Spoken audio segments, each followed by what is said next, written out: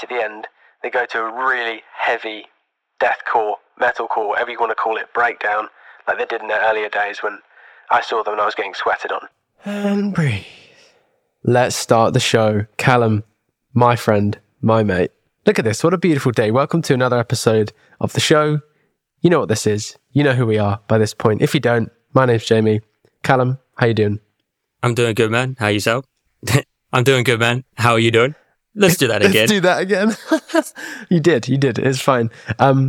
Honestly, feeling great. Like, had an awesome walk with a friend this morning. Talked about everything in life from kind of therapy, eating disorders, mental health, things that are also very connected to songwriting, but not specific to songwriting. So I won't go in too much about those today. But then now I'm on with one of my oldest mates in the world, talking about songwriting to a bunch of nerds online, being a nerd. So I'm very happy, dude. And that fits with the theme, doesn't it? What's the theme today, Callum? Do you want to introduce it? Today we are talking about prosody, my man. Ooh, what's that? So simply put, prosody is all about how a song's lyrics and a melody work together. See, that is beautiful because it is that simple. And today we're going to be throwing a lot of kind of weird and angular ways of thinking about it, lots of different examples. Callum's got some absolute bombs of concrete ideas, I think, for prosody today. But could you just say again so that people make sure that they know it's simple?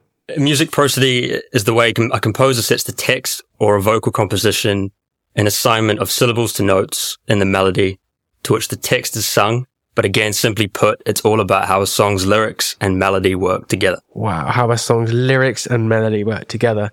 And again, Callum's going to be the concrete idea, as he always is, reeling me in, how a song's melody and lyrics work together. And I know I've said that 3 times, but I think because it's so important to think about that is what the definition is. However, as you're going to hear today, we want you to push it to be creative. That is the point of this show, to take that idea and be creative. I've got a bunch of examples of how you can do that in different ways. And I'm personally going to forego my song of the day because I've got 7 or 8 examples we're going to talk about. But Cal, did you have a song you wanted to throw our way today? No, mate. I mean, maybe I could talk about a song, but as far as word painting goes, a good example of prosody is would be the classic idea of singing a high note on the word high.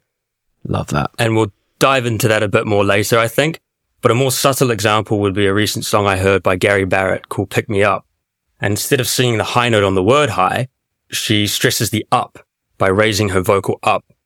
And so the idea is she's supposed to be climbing up into a truck, but also she's cleverly being picked up. So pick me up. Truck. So being picked up in a pickup truck, singing higher in her range while she does it. That's perfect. Because what I wanted to say is there's simple prosody and then there's multiple layers of prosody. And it is the same thing. It's like a simple way of preparing a meal. Cool. But if you know how to do that, you can prepare beautiful meals all at the same time. That kind of analogy. But that's super cool. Did you have anything else that was kind of quite concrete before I start throwing out different examples and fighting mosquitoes here in France? So Aristotle, we'll just go with a quote from Aristotle, shall we? So Aristotle said that every great work of art contains the same feature, unity. Everything in the work works to support every other element. Another word for unity is prosody.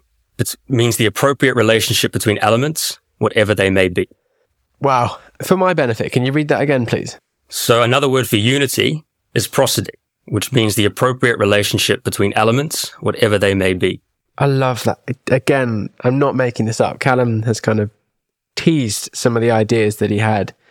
But to hear that in the context of what I want to say is so cool because that's what I'm trying to say. Prosody, even when Callum and I talked about it earlier in the show, you can tell we want to be quite clear, but I think it's overcomplicated. If we talk about unity, so maybe this show would be called Prosody and Unity because unity is what I'm trying to push. Prosody is a defined, concrete idea that you can get lost in intellectualism and complications, whereas unity, I think what Cal's saying and what Aristotle said, so fair play if Callum's saying the same thing, everything working together, everything being clear. It's like when we make a decision in our stomach, in our heart and in our head, when everything feels right, that's what's called intuition. And it's that kind of unity that we want to talk about. And my first example is quite a simple one, but I was so happy when I heard it. I worked with a band called Volumiere, and I was doing a songwriting session with them. Started with them a long time ago, and we'd done a couple of sessions, and I'd come to see them in person to do a little workshop. And I remember they were showing me a demo of one of their new tunes, and it was great because they work on everything else, you know, melodic contrasting, dynamics, all these things. These guys are 16. And my favorite part though was when they literally got to the end of like a second verse and the singer went stop. So he sung stop and he stopped himself, and then the whole band stops at the same time. And again, call it unity. I think it's such a simple and interesting way to do songwriting, and it's just a way of grabbing people. So that was my first example. And again, going back to Aristotle, everything in the work belongs. It's intentional. And it's supposed to evoke a reaction, right? You know, stop in the name of love. Everything is intentional. I think that is art. And I've never heard that. As a massive fan of philosophers and Stoics, I don't think he was a Stoic, I don't know. But to say it written like that and said like that makes everything that is so complex, like songwriting, like art, like people even, the conversations I was having this morning, despite people being so complex, so unique and so different, if you know people, if you know that idea of unity, that idea of balance, art, suddenly all these things start to make sense, even though they're very different. If you understand that idea of unity and where things come from, and being deliberate with everything you do as well is very hard. That's why artists and creatives are quite special. But that's really cool, man. Thanks for sharing that. I love that because I didn't know you'd done that. Oh, it's a pleasure. And I think to make the idea of prosody quite clear is ask yourself a question of, does your music match your lyrical content of your song? And do your melodies support what you're saying lyrically? That is great. And actually, as I thought you would, I have another one. So Gabriel, who I've been working with, wonderful guy from Canada. And we were writing. So it was, I think, second session. We booked 2 sessions. Wonderful guy. Maybe I'll talk about him in the future. But what we were doing is looking at creating an idea. So the idea was quite melancholy. The song he was singing about were times in his life where he was very much not happy, without sharing too much of his details. But what we did was first we picked chords that felt like that. So it's like a major, minor, minor, major. Cool. First layer of unity, if you want to call it that, prosody. Then we looked at melodies. Okay, when you're singing a melody, how do we say that it's melancholy and hopeful in the way that we sing? Then we added that layer. Because he's a very talented guy, you know, it's quite a weird way for him to write because he normally writes all at once. But it's really nice to see the joy in him when he understood that you can create these layers, you can create this deliberately. And then lyrically as well, that third layer of prosody, that third layer of unity, we were able to add. And just to see the way he did that was so impressive. And a number of other things that we talked about in that session, maybe for another day. But just seeing that unity, I instantly thought, right, collecting notes for prosody with Callum, this is something we have to do. So your chord, your melody, your lyrics, and even his delivery and his intention, those other dimensions of being a singer, came across beautifully. And I think that prosody was something I really wanted to share because Gabriel's great in my eyes. So shout out. Yeah, shout out Gabriel. And it's so true. Like, you know, musically, if you're going to write a happy song and then you put it on over minor chords or modal chords, things are probably going to be out of sync. Yeah, and it's a trick, right? Because it's one we kind of talk about, or you and I would have used, is that kind of, I'm not a huge fan of happy songs, and without any kind of name dropping and stuff, I've heard sessions and songs from people who are great, but because the song is so happy, like there's no real kind of drama and tension to it. So that's interesting that you bring that up as well. But yeah, I'm definitely more like, why not do one thing really well? Like I'm working with Ari on his album, and we're trying to think about it's the color blue, different shades of blue, right? That's what we're going for. Everything is blue, but it's different shades and moving towards a gray, moving towards a cyan, you know, all the songs, different keys, speeds and changes, but there's unity in it. That's what makes a record. And I want to talk about, in a segment, I'm going to talk about how you can think about building a record, but just for today's sake, that unity, Callum, is amazing. And even before this show, like I promise we haven't planned this, but I was like, how do we talk about prosody in a more practical way? You know, in keeping with our show, like how do we talk about it practically? And Callum's brought it, well, Aristotle through Callum, unity. So that's awesome. And to go into maybe some more examples, when it comes to lyrically, the most basic one you can do is singing the high note on a high. You can also sing the low note on the word low. I got friends in low places. Yeah, but it's so good, right? Classic example. Yeah. Just these subtle things that you can do. But even more subtly, Thomas Rhett, Crash and Burn, tears come falling down. He stresses the down and by accentuating it and going down and he draws the note out a bit like he's crying. And some songs make use of both of these techniques, way up high or down low, the calling, wherever you will go. Same with Ain't No Mountain High, Ain't No Valley Low. I've sung those songs endlessly over and I've never realized that element of it, right? Because this is also the point, like being in unity, everything is deliberate and real kind of geniuses, Renaissance men, if you will, women, when they're writing, like everything will be deliberate. But if you happen upon it and it works, that's great. Follow that. But we're trying to say, I think what Callum's saying as well is like, be aware of the impact that you can have. It's kind of like the difference between manipulating someone and influencing them positively in their life. It's the same skill set. It's just how you do it. So you can take away from your song by pulling away from unity. Like we said, deliberately pulling away from unity is a way of doing it. Happy versus sad, sad versus happy, that kind of contrast. But I think today we're going to talk about like, can we lean into unity to understand how powerful it can be and how great it can be? Again, it's kind of like the gut and the heart agreeing before the brain has a chance to understand it. That's how great songwriting is. Like we talk about going through the subconscious, go through the back of the brain. It's another way of achieving this is through prosody, through unity. And unity is a great word. And I'm really glad you've brought that out of that. That's what you've really pulled, obviously, from the Aristotle quote, because it is sort of the key word. And it's not just in songwriting. It's any work of art. You want all parts working together to achieve some larger goal. You want the car chase, the suave heroine, and the cheesy catchphrase to add up to a James Bond movie. The deliberate thing is also what we're saying, right? It's like, be very deliberate. See if you can, how much unity can you layer in? I was joking with a client the other day, Emily actually, like from the meal that you choose to eat that day and how that's going to affect you before you go into your writing session, that kind of thing. Like what tea are you going to put together? Is it something that gets you going or brings you down? And that is another level of unity. And I think, as Grace said beautifully, life is a part of songwriting. That's kind of the biggest thing I teach people when I work together. Yes, there's this thing that Callum and I talk about, how to technically write songs, but like actually is how does songwriting fit in your life and how does it suit what you want out of songwriting? Because not everyone wants to do professionally or not. It doesn't matter. It's like if you sing, you sing. If you run, you run. If you write, you're a songwriter. That's what we want, and just to give people the skills. And I think in keeping with something that's not strictly prosody, but I think sits well in unity, themes in lyrics. We talked about this a lot. Is I find that through the process of songwriting, it's always really good at the end. First of all, to know, so I said at the end, but I mean, it kind of is, it's cyclic in a way. When you start an idea, know exactly what you're writing about. It's a real life story. It helps you to make a lot of choices through the songwriting process. But also at the end, trying to pick out any themes that we created. How can we create unity by making choices that having like I said, with nautical themes or earth themes, if you have a choice of 1,000,000 or 500 words and synonyms on Rhyme Zone, pick the ones that suit best your story, but also your brand, but also your image, but also the song or the metaphor that you've created. And I think that's why stressing really early on, not even just in the songwriting process, but when I work with young artists, like if you really know who you want to be, your branding, your artistry, who you are as a person telling your story, it will not only make small choices like synonyms easier, but like what record are you going to write? What color is it going to be? What shows are you going to wear?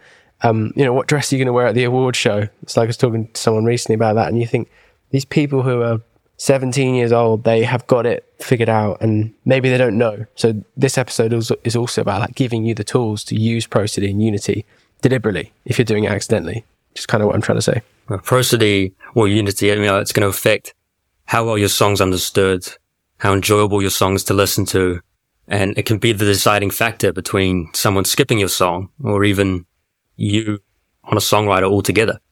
So it's a great point, because again, you've brought it into the practical world of, for example, even if you only have a minute to hear a song, right? That's the world we're also into, or 8 seconds.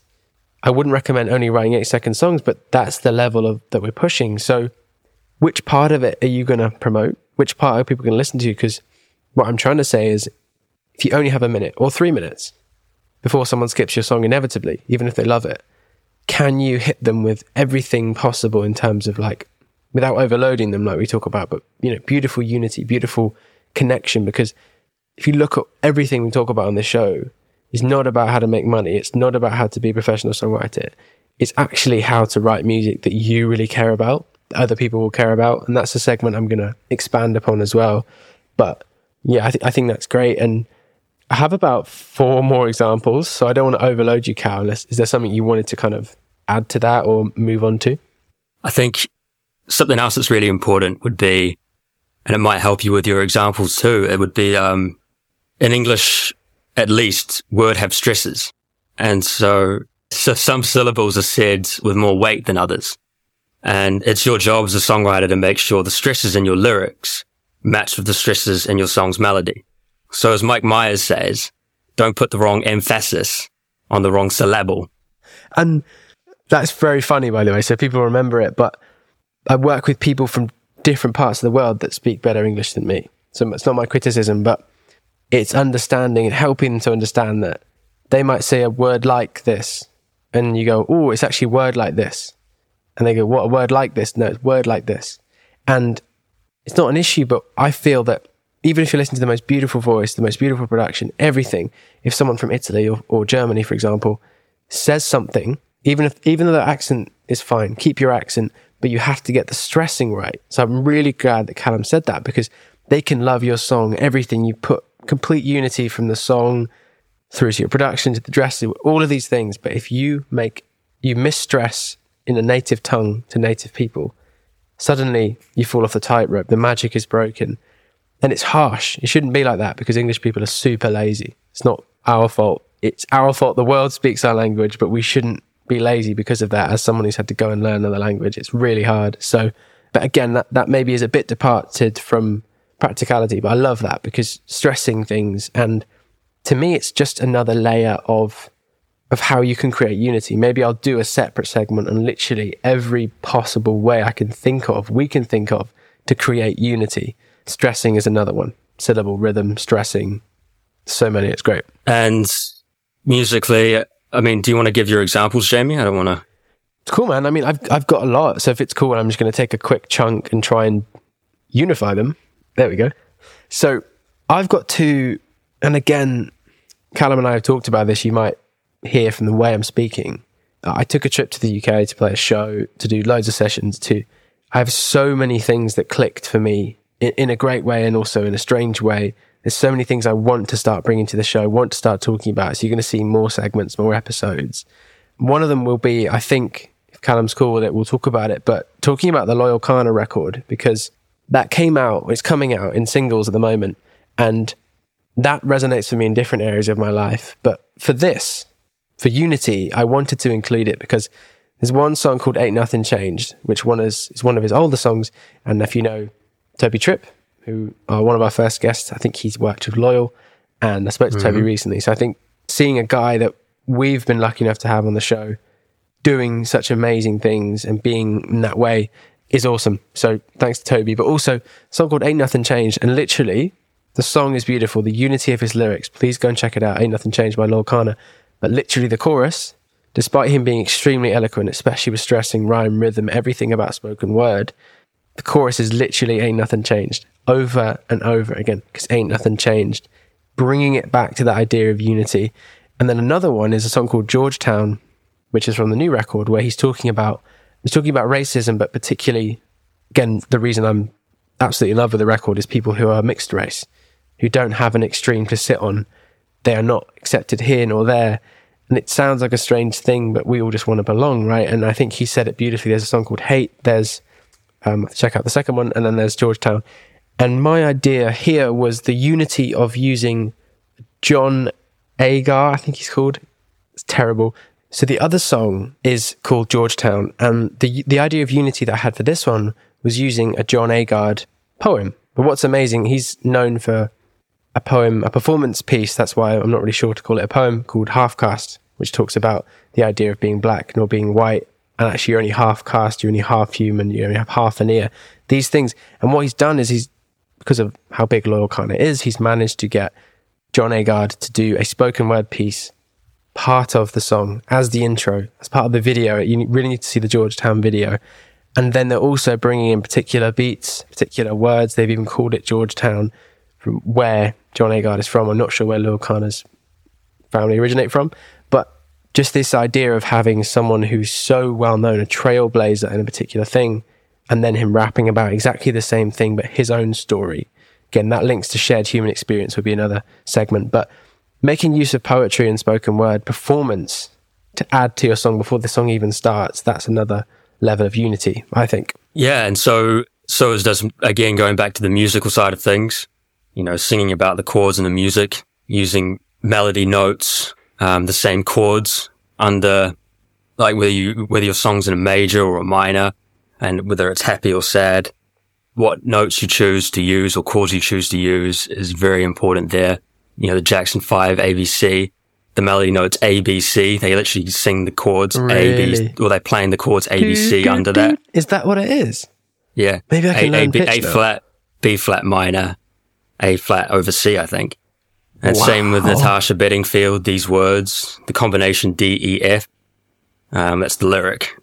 And then the chords underneath are a D minor, C over E, F. Dude, talk about unity for these words. Natasha Bedingfield writing a song that became a number one song about not being able to write songs and having the pressure of having to write a number one, and literally talking about all the things you go through, and to have that blow up. I heard it in a store out here in France, and I was just like, this is got to be one of the best songs in terms of unity out there, I think, regardless of whether you like the song or not. Great Same example. with Writer's Block as well. But it's just like, when it's so funny whenever I'm working with people, when we're working like in a particular way, the way I like to do is kind of on Google Docs, and there's a lot of kind of writing and looking, and so often people are like, they'll stop and I go, what is it? Trying to push them to do something. They go, I don't know what to write about. You give them 3 seconds and they go, because I'm da da da da, and they start speaking and they go, right, you need to write that down, don't you? And they're like, yes, I need to write that down. It's that idea of even the absence of an experience is an experience. This is why we like, how do you really draw from what you are feeling, not what you think people want you to say, because you've lost the point there, like John Mayer says. But that's awesome. And speaking of music, like Hannah Darvas, I've never really said it out loud. I've only ever seen it on WhatsApp, so call me out on that, Hannah. We were doing a session as a client where I first met her, and she was new to writing songs, she say herself. So what she was doing was taking melodies from the guitar loop. But not only was that a clever way to learn about melody, but it ended up with a unity of the vocal and the guitar melody. And I think that was awesome for her. And then we had a recent session in Putney, in her flat, which is cool. And then went to see her office, so hearing more about her as well. She used the word lonely in a lyric, like, cool. But then she left a gap on a minor feel in a gap in the beat, lonely. So she said lonely, felt lonely, performed lonely, left a gap. It's like the stop thing. I just think it's clever. So I've got 2 more examples at the end, but anything else you want to throw out there, man, do it. Yeah, well, like similar to the lonely one, there are production techniques you can use too. Like one of the really obvious ones is Kesha TikTok, and they do the little production technique on Tipsy. Trying to get a little bit tipsy. And you simple look at it, things, and same with Shania Twain. Is it Man, I Feel Like a Woman, and it's fun. I think they repeat that a bit, but they do a little production technique on that. Let me just check that. It's insane. And even just while you're checking that, like light switch, Charlie Puth. You turn me on like a light switch, then you move me. You just go, wow. Like, I mean, I think it's tough to be objective. And he about actually, him. There's a great little, I think the song was pretty much based around that, wasn't it? Because there's a YouTube meme about, or a YouTube video that he does all these YouTube videos of him in the studio and stuff. And he actually, literally, he's got this beat or something playing, and he does the light switch, and then he's like, it's like the eureka moment occurs to him. He's like, oh my God. And then the camera goes off. And that can be what a song gets based around almost, doesn't it? Talk about a genius. Turn me I think like a light switch. It's really hard to look past Charlie Puth in terms of not just PR, songwriting, content, vocals, piano, production, everything. But that's the point. The unity of that. You see, I did that. The unity of all of Charlie Puth's skills make him a genius. I think, despite what you think of him or his music, I think it's a great point. And Light Switch is genius, but it's also very simple. That's what we're trying to say. Like Callum said right at the start, it's very simple if you want it to be, and it can be very complex if you really want to push people to it. But this is a skill, I think, for all songwriters. Like I said, if it's your first song or it's your 50th, all of these things we talk about, I use them all the time. And when I teach people to write songs from the start, of course, there's only so much you can really get at the start, but you put it in really early. Give it to people that are smart and they'll use it. That's what I found. So this is what we trust you guys to go and do. Use it practically. This show is about being practical, songwriting philosophy. Philosophy is doing it, not just knowing it. That's the difference in my head. One example I'm kind of going to do really quickly because I've used it before, but I want to bring it back. So there's a song called Heavy Metal by Bring Me the Horizon. And the song is reasonably poppy, reasonably catchy, reasonably hooky, with some beautiful electronic elements. And the song is written about how A&Rs wearing Patagonia t-shirts, essentially he's taking the piss, saying they don't know what they're talking about, coming in and saying this is not heavy metal, therefore it's not good, therefore ... And what they've done, again, a huge element of unity, is to write a song about that, first of all, mocking people, saying that heavy metal people think that we're crap, light people that like pop think that we're crap, and then right at the end, having written, again, this is the intelligence, they've written a song that's reasonably like commercial, poppy, electronic. Right at the end, they go to a really heavy deathcore, metalcore, whatever you want to call it, breakdown, like they did in their earlier days when I saw them and I was getting sweated on. That's the stuff. So them being so aware that they can use that awareness against the people that want to try and catch them out, I think, again, regardless of what you think of Ollie Sykes, like genius for me in a lot of ways. And I have one example right at the end, which is like, what do the people think? What does Callum think? But is there anything what else do you want to add for this, for people? I think practically, remember the 3 R's of songwriting. Which are? See what I did reworking. So the 3 R's are reworking, revising, and rewriting. Ooh, that's got to be tool of the day, right? You've just done tool of the day there. I think maybe we have, yeah. Unless you've got something better. No, you did. But be willing to throw anything out if it doesn't support the song. Edit out unnecessary details and check for good prosody. So where can you find these places to put in, again, unity? Where is the song not meeting these moments? And if there is a note, again, if you've got a lyric that's high or a lyric that's low or up or down, or these look for the most simple ones first. And the more you do it, the better you'll get, to the point where you get to, somewhere like my favorite one, Michael Jackson, Man in the Mirror, where the key changes on the word change. Yeah. That, I mean, it may feel like we're telling you the obvious, but I really don't think that we are, if you understand the complexity that you can take this to. And those 3 R's are the whole point of this show. Yes, you can wait once a year to write a perfect song that falls out of your face. Awesome.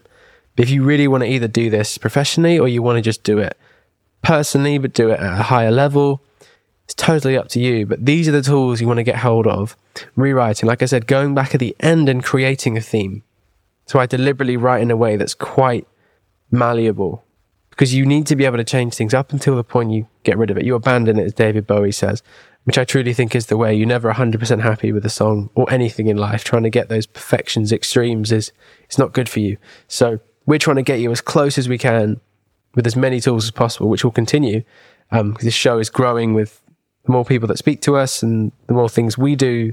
This show molds to that. So reach out if you want to be a part of it. And we actually have a question for the end of the show today. But before we go there, because it's not related to this, but it's a brilliant question from Emily, of course, legend. A question. Marvin's, do you want to go? Do you want to discuss the question before we go into it? You said you wanted to pause. What I'm going to say is just do the last example of Prosody. And then, sorry, mate. No, it's cool. We should leave that in, because I think people want to know the process. The unity of the podcast. So takes the last thing, which I've kind of given it away with the Georgetown John Agard thing, but I wanted to throw this out to you guys. The song Marvin's Room by Drake, using a voicemail from, I believe, an ex-girlfriend of his, telling him essentially that he shouldn't be calling. He's getting in the way of her current relationship, ... This song then goes on to be a huge legal case, a huge song of his Take Care record. And I guess my question is to you guys, you can answer this yourselves. There's no right or wrong answer. First of all, is this unity? Using a sample from someone's real life and then creating a song around that you probably feel as well. It's the kind of like Charlie Puth idea. But the difference, the second question is it ethical? Is that right to do? Is it fair to include people that you've not asked to be in the songs? And I think you can tell from the way I'm speaking about it and even the way that Callum's looking, we would not endorse that on this show.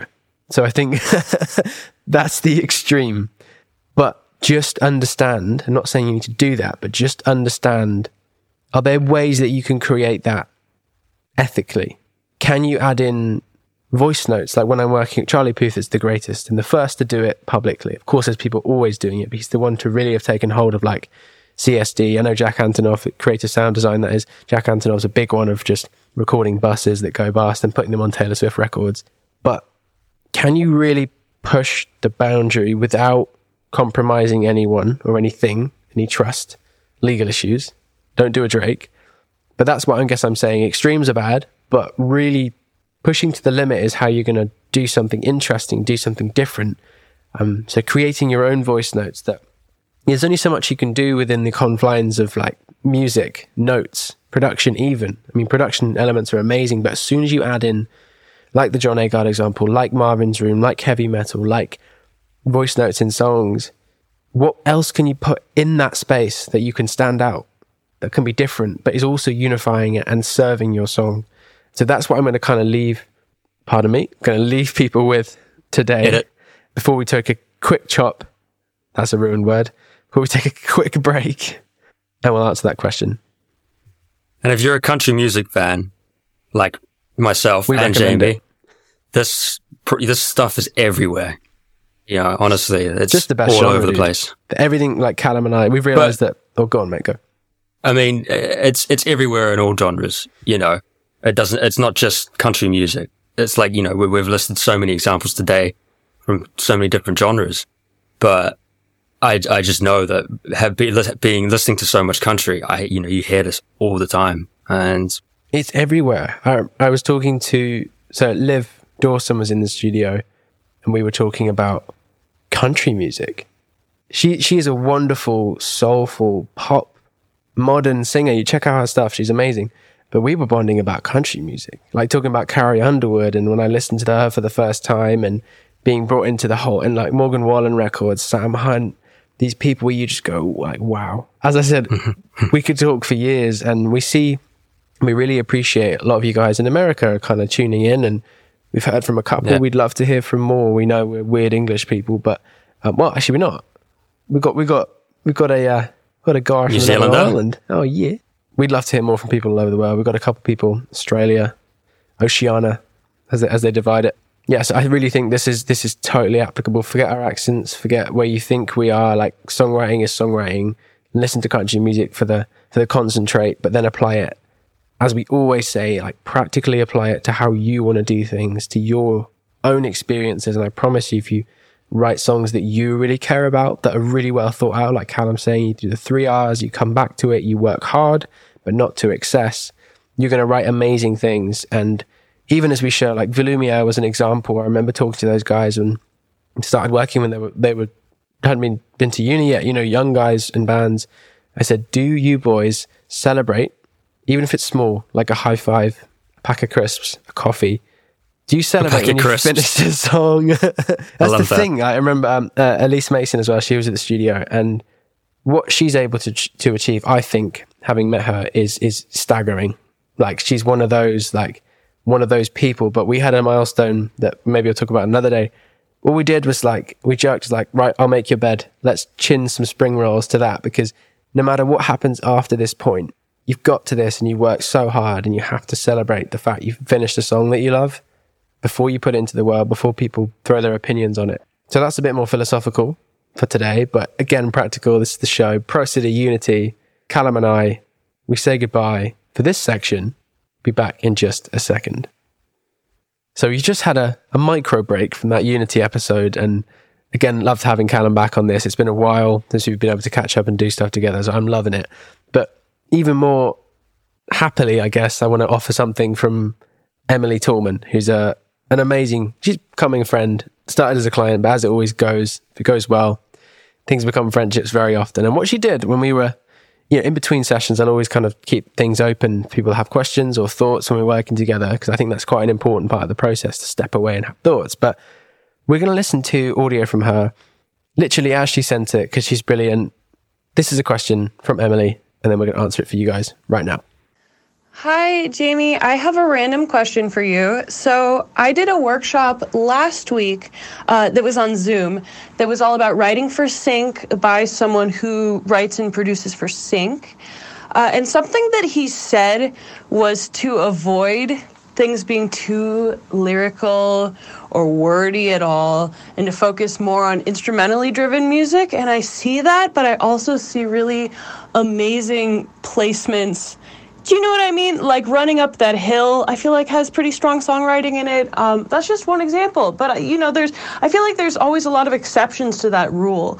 And I was wondering what your take on it was, because I'm definitely interested in getting some sync placements with some of my songs eventually. First of all, always thank you for the question. I know we work together. I know that this is just the way you are. You're inquisitive. But as I explained to Emily in our last session, like her questions, being brave enough to ask a question, even though I think she knows the answer, as you can hear, it's like that effect in the classroom where like the teacher says something and half of the class do not understand. But they're all waiting for that one person to put their hand up and ask the question. So that's why these things are great. I answered it in person. I answered it over WhatsApp. So Emily's cool. She's cracking on with things. But I wanted to bring the 3 examples that I surfaced when we were talking about it, as we discussed it. And then as ever, Callum will tell me if I'm talking shit, or add some knowledge, add some wisdom. But the way you're always talking shit, mate. Oh, that's true, isn't it? Fuck. I am always talking shit. Someone said that recently, and I take 50, it as a compliment. 50. I take it as a compliment. 50-50, I'll take that. The 3 things... That's why I love you. Oh, look at that. Proclamations of love on a podcast. Who says the internet can't bring love? The three examples I came up with, because she cited one of them. So the song Running Up That Hill, Kate Bush, was written in 1985, what I remember. We looked that up together, don't worry, I'm not obsessed. And the reason I said that is because we don't know the nature of that deal. So her question was, how does our songwriting affect the ability to get a sync placement? So I said, right, that's actually a business question, it's a life question, and it's a songwriting question. So let's try and do all 3. First example, 1985, Kate Bush releases Running Up the Hill. It's massive. It's a huge song. It's a cultural moment. And then when Netflix start releasing series 5 or something of Stranger Things, same with the Metallica song, they picked songs from the era that they're trying to recreate, like the Goldbergs, that unity, that prosody, like we're saying today.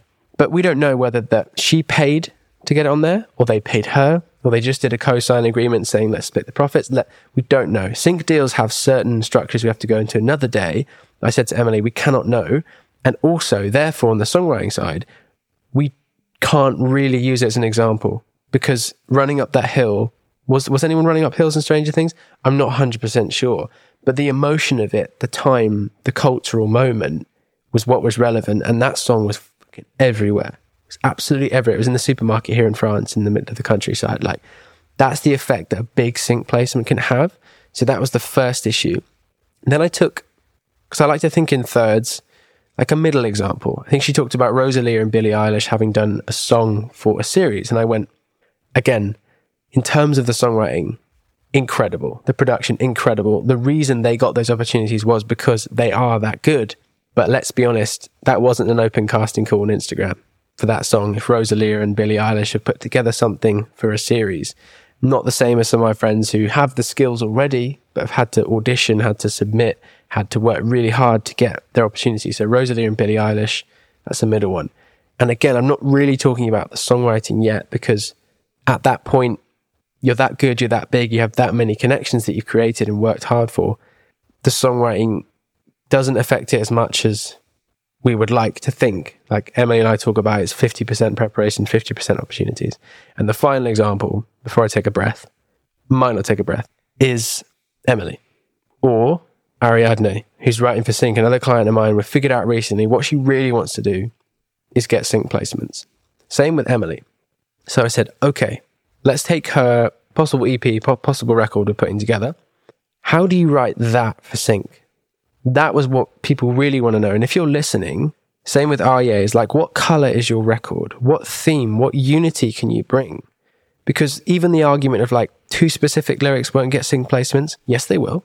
We had a song, it's not placed on sync. It'd be great. But it's a song that's very specific about, well, I've talked about my anxiety, talked about my eating disorder, my anxiety as a man as well, even not being heard, that kind of, people are accepting that. And that won't get sync placements on generic things, but that'll get you niche sync placements. So even being specific will get you specific results. That's one thing. Being too broad will either get you a lot of results or none. So I don't think it's that case of like the extremes. As I said to Emily, what color is your album? What color is your EP? She's writing about the 50s up to now. So what color are the 50s? What does that sound like production-wise? What does that sound like lyrically? What does that sound like in all areas we talked about today, like Callum brought up beautifully? What can you do? Aristotle, I'm gonna keep crediting Callum, even though Aristotle figured it out like 2,500 years ago. Deliberately, every deliberate thing you do is going to give you the best chance for sync. So you need to think about where you want to go. It's the same question. But equally, you have to have incredible writing, incredible production, incredible mixing, incredible mastering, the whole process, vocal performance. Because these music, as Molly Ann Lakin, she was amazing, by the way. I think Molly Ann Lakin's absolutely hilarious. She talked about music supervisors being a really, really important part of the industry, but also a viable income for people. So if you want to write for sync, awesome. And the final thing I'll say on top of that, so I probably want to break this down again on another show. So thank you for the question, Emily. Like I said, her questions are so dense, so useful. They're worth breaking down. The last thing is essentially sync companies, music supervisors are not looking for just pitch songwriters. They're often looking for artists who are going to write thematic EPs, thematic things. So it comes back to the same thing. Do your thing really well. Be a great artist, even if you don't want to release and play shows and do stadiums. Be an amazing artist. Work really hard on that. The 3 R's, all the stuff we talk about. From there, you give yourself the best chance of sync placements. So hopefully that's not too fast, but it's not too brief. So you guys can kind of take out of that what you will. Up to you. I think that was great. Thanks, dude. I think. Apart from you falling asleep. No, I'm kidding. He didn't. He always listens well. Yeah, what would you say? Who's that? No, I think, yeah, you've hit everything you needed to on the head, man. And I don't know how much I'm going to be able to contribute to this, but sync, you know, when it comes to sync companies and especially major record labels, they have huge departments dedicated solely to pitching their artists as well. Yeah, they're people, right? Yeah. They have head of syncs. They have sync managers. They have then interns as well. All these people dedicated to sourcing their music, pitching their music, working for their artists. And so when it comes in movies, TV shows, these are the big deals, and these are fiercely competitive because these are going to get the most airs as well, and then increase the streaming numbers. I mean, yeah, that's awesome you brought that up, actually. Sorry to dominate it, but as I do, Callum's very patient with me. Because again, you don't think you have much to offer, but you've hit something squarely there. Even at Rainbowwood, we're thinking about how we can do this, getting an intern in to do sync, composition, cataloguing. Because, as you said, let's think about how many staff are at a record label. Let's call it 100. Maybe 30 or 40 will be doing sync. And then there'll be a couple for A&R, a couple for the things that we really try to focus on. The reason for that is the same as if you know business, you know that if you know advertising, if you know marketing, the marketing budget, the effect that advertising has on podcasts, the effect that advertising has on TV. The reason you can watch a TV is because someone's paying for the advertising of that show. And this is essentially what we're seeing in the music industry, like Molly Ann Lakin was talking about. You still have to be fucking brilliant. And I only swear for that inference, like you have to be great to get these things. So it's not that Rosalie and Billie Eilish are not good enough. They're some of the best. Same with Kate Bush, one of the best, a cultural moment. But to give yourself a chance, you really have to take what we talk about on this show and put it practically. But at the same time, that is where the money is. Being honest, this is becoming, due to Callum's great influence, this is also becoming a music industry podcast, because in the way I see it, philosophy, songwriting philosophy, if you want to call it that, songwriting unity, understanding it all comes down to that. So how can you make a living off doing what you love? Do it incredibly well. and be incredible at understanding sync, because it's a whole different approach to music. Some people are just doing composition sync. I might even get Jack on one day to come and speak, or Sam Bauer does an incredible job of these things. There are people that we can bring on specifically for that.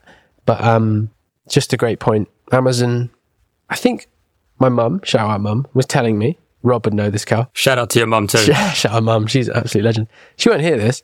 She does support me though. She's loving. Netflix and Amazon, I believe, have bought up like 80% of the film lots in London, in the UK. Like they're currently just battling to take over the industry. And there's a negative side you can see to that. But as an independent musician, if you can look on the positive side, because that's also a skill in life, seeing the opportunity, not just the negativity. There's a lot of people, a lot of series. Yes, we're seeing a change in quality, I think, in terms of consistency, because there's so much out there. That's just what happens. You can get yourself in there. You can find an income. If you're brilliant, if you're surgical, if you're serene in how well you work and how hard you work, and create opportunities for yourself.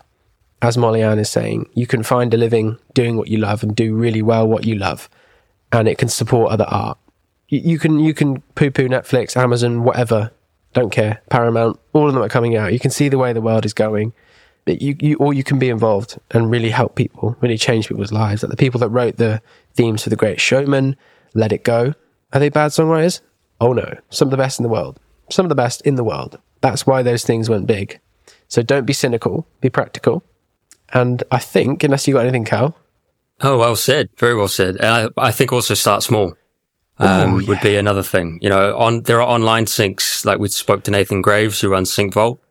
And so there are opportunities there as well. You know, you might not be able to get your music on movies or television shows just yet, but you can definitely upload it to a place like Sync Vault and get it on a small independent YouTube show. Do it. People that are looking for, you know, they have a minor budget and they're only looking for something on a small budget.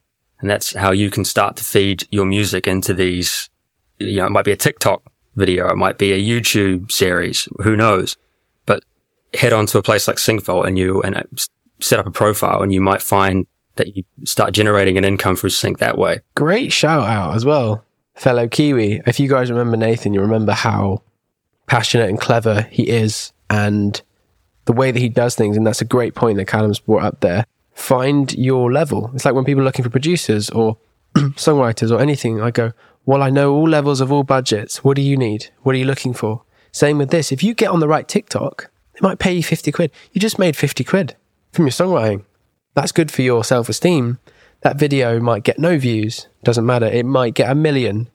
You might get more work. You have to start, and starting small is a wonderful perspective on that, I think, Callum. We'll get Sync Vault to sponsor this question segment. Let's give Nathan a call now. But there'll be even guys like find out what Nathan's doing, like type in Nathan Graves online or LinkedIn, and that's a guy who makes things happen, and he's a wonderful person, having been in a room with him for a short period of time. Or not. We were on Zoom. Can't remember. No, I was there. We were, yeah, in the studio. Were hilarious. Oh, that's right. You were on Zoom. It's weird, right? I felt like I was there. I guess what a guy. So thank you, Emily, for the question. Thank you, Callum, for being precise and quoting Aristotle. That's made my day. Anything else, mate? Otherwise, we can let people go. Go and write. Go and take this unity and practicality and make some money and sync. Yeah. And look out for good prosody or unity opportunities in your songs as you're writing them. Look out everywhere in life. Goodbye. To find out more about us and to get in touch, please head over to I Wish I Knew That Pod on Instagram, and don't forget to join the conversation on our Facebook community. Please also remember to email your questions about songwriting to iwishiknewthatpod@gmail.com, and we will answer these on our upcoming episodes. Also, if you know someone who would benefit from this, we would really love it if you could give it a share or subscribe on whatever platform you're listening on. And Jamie and I will talk to you on the next episode. And I was getting sweated on.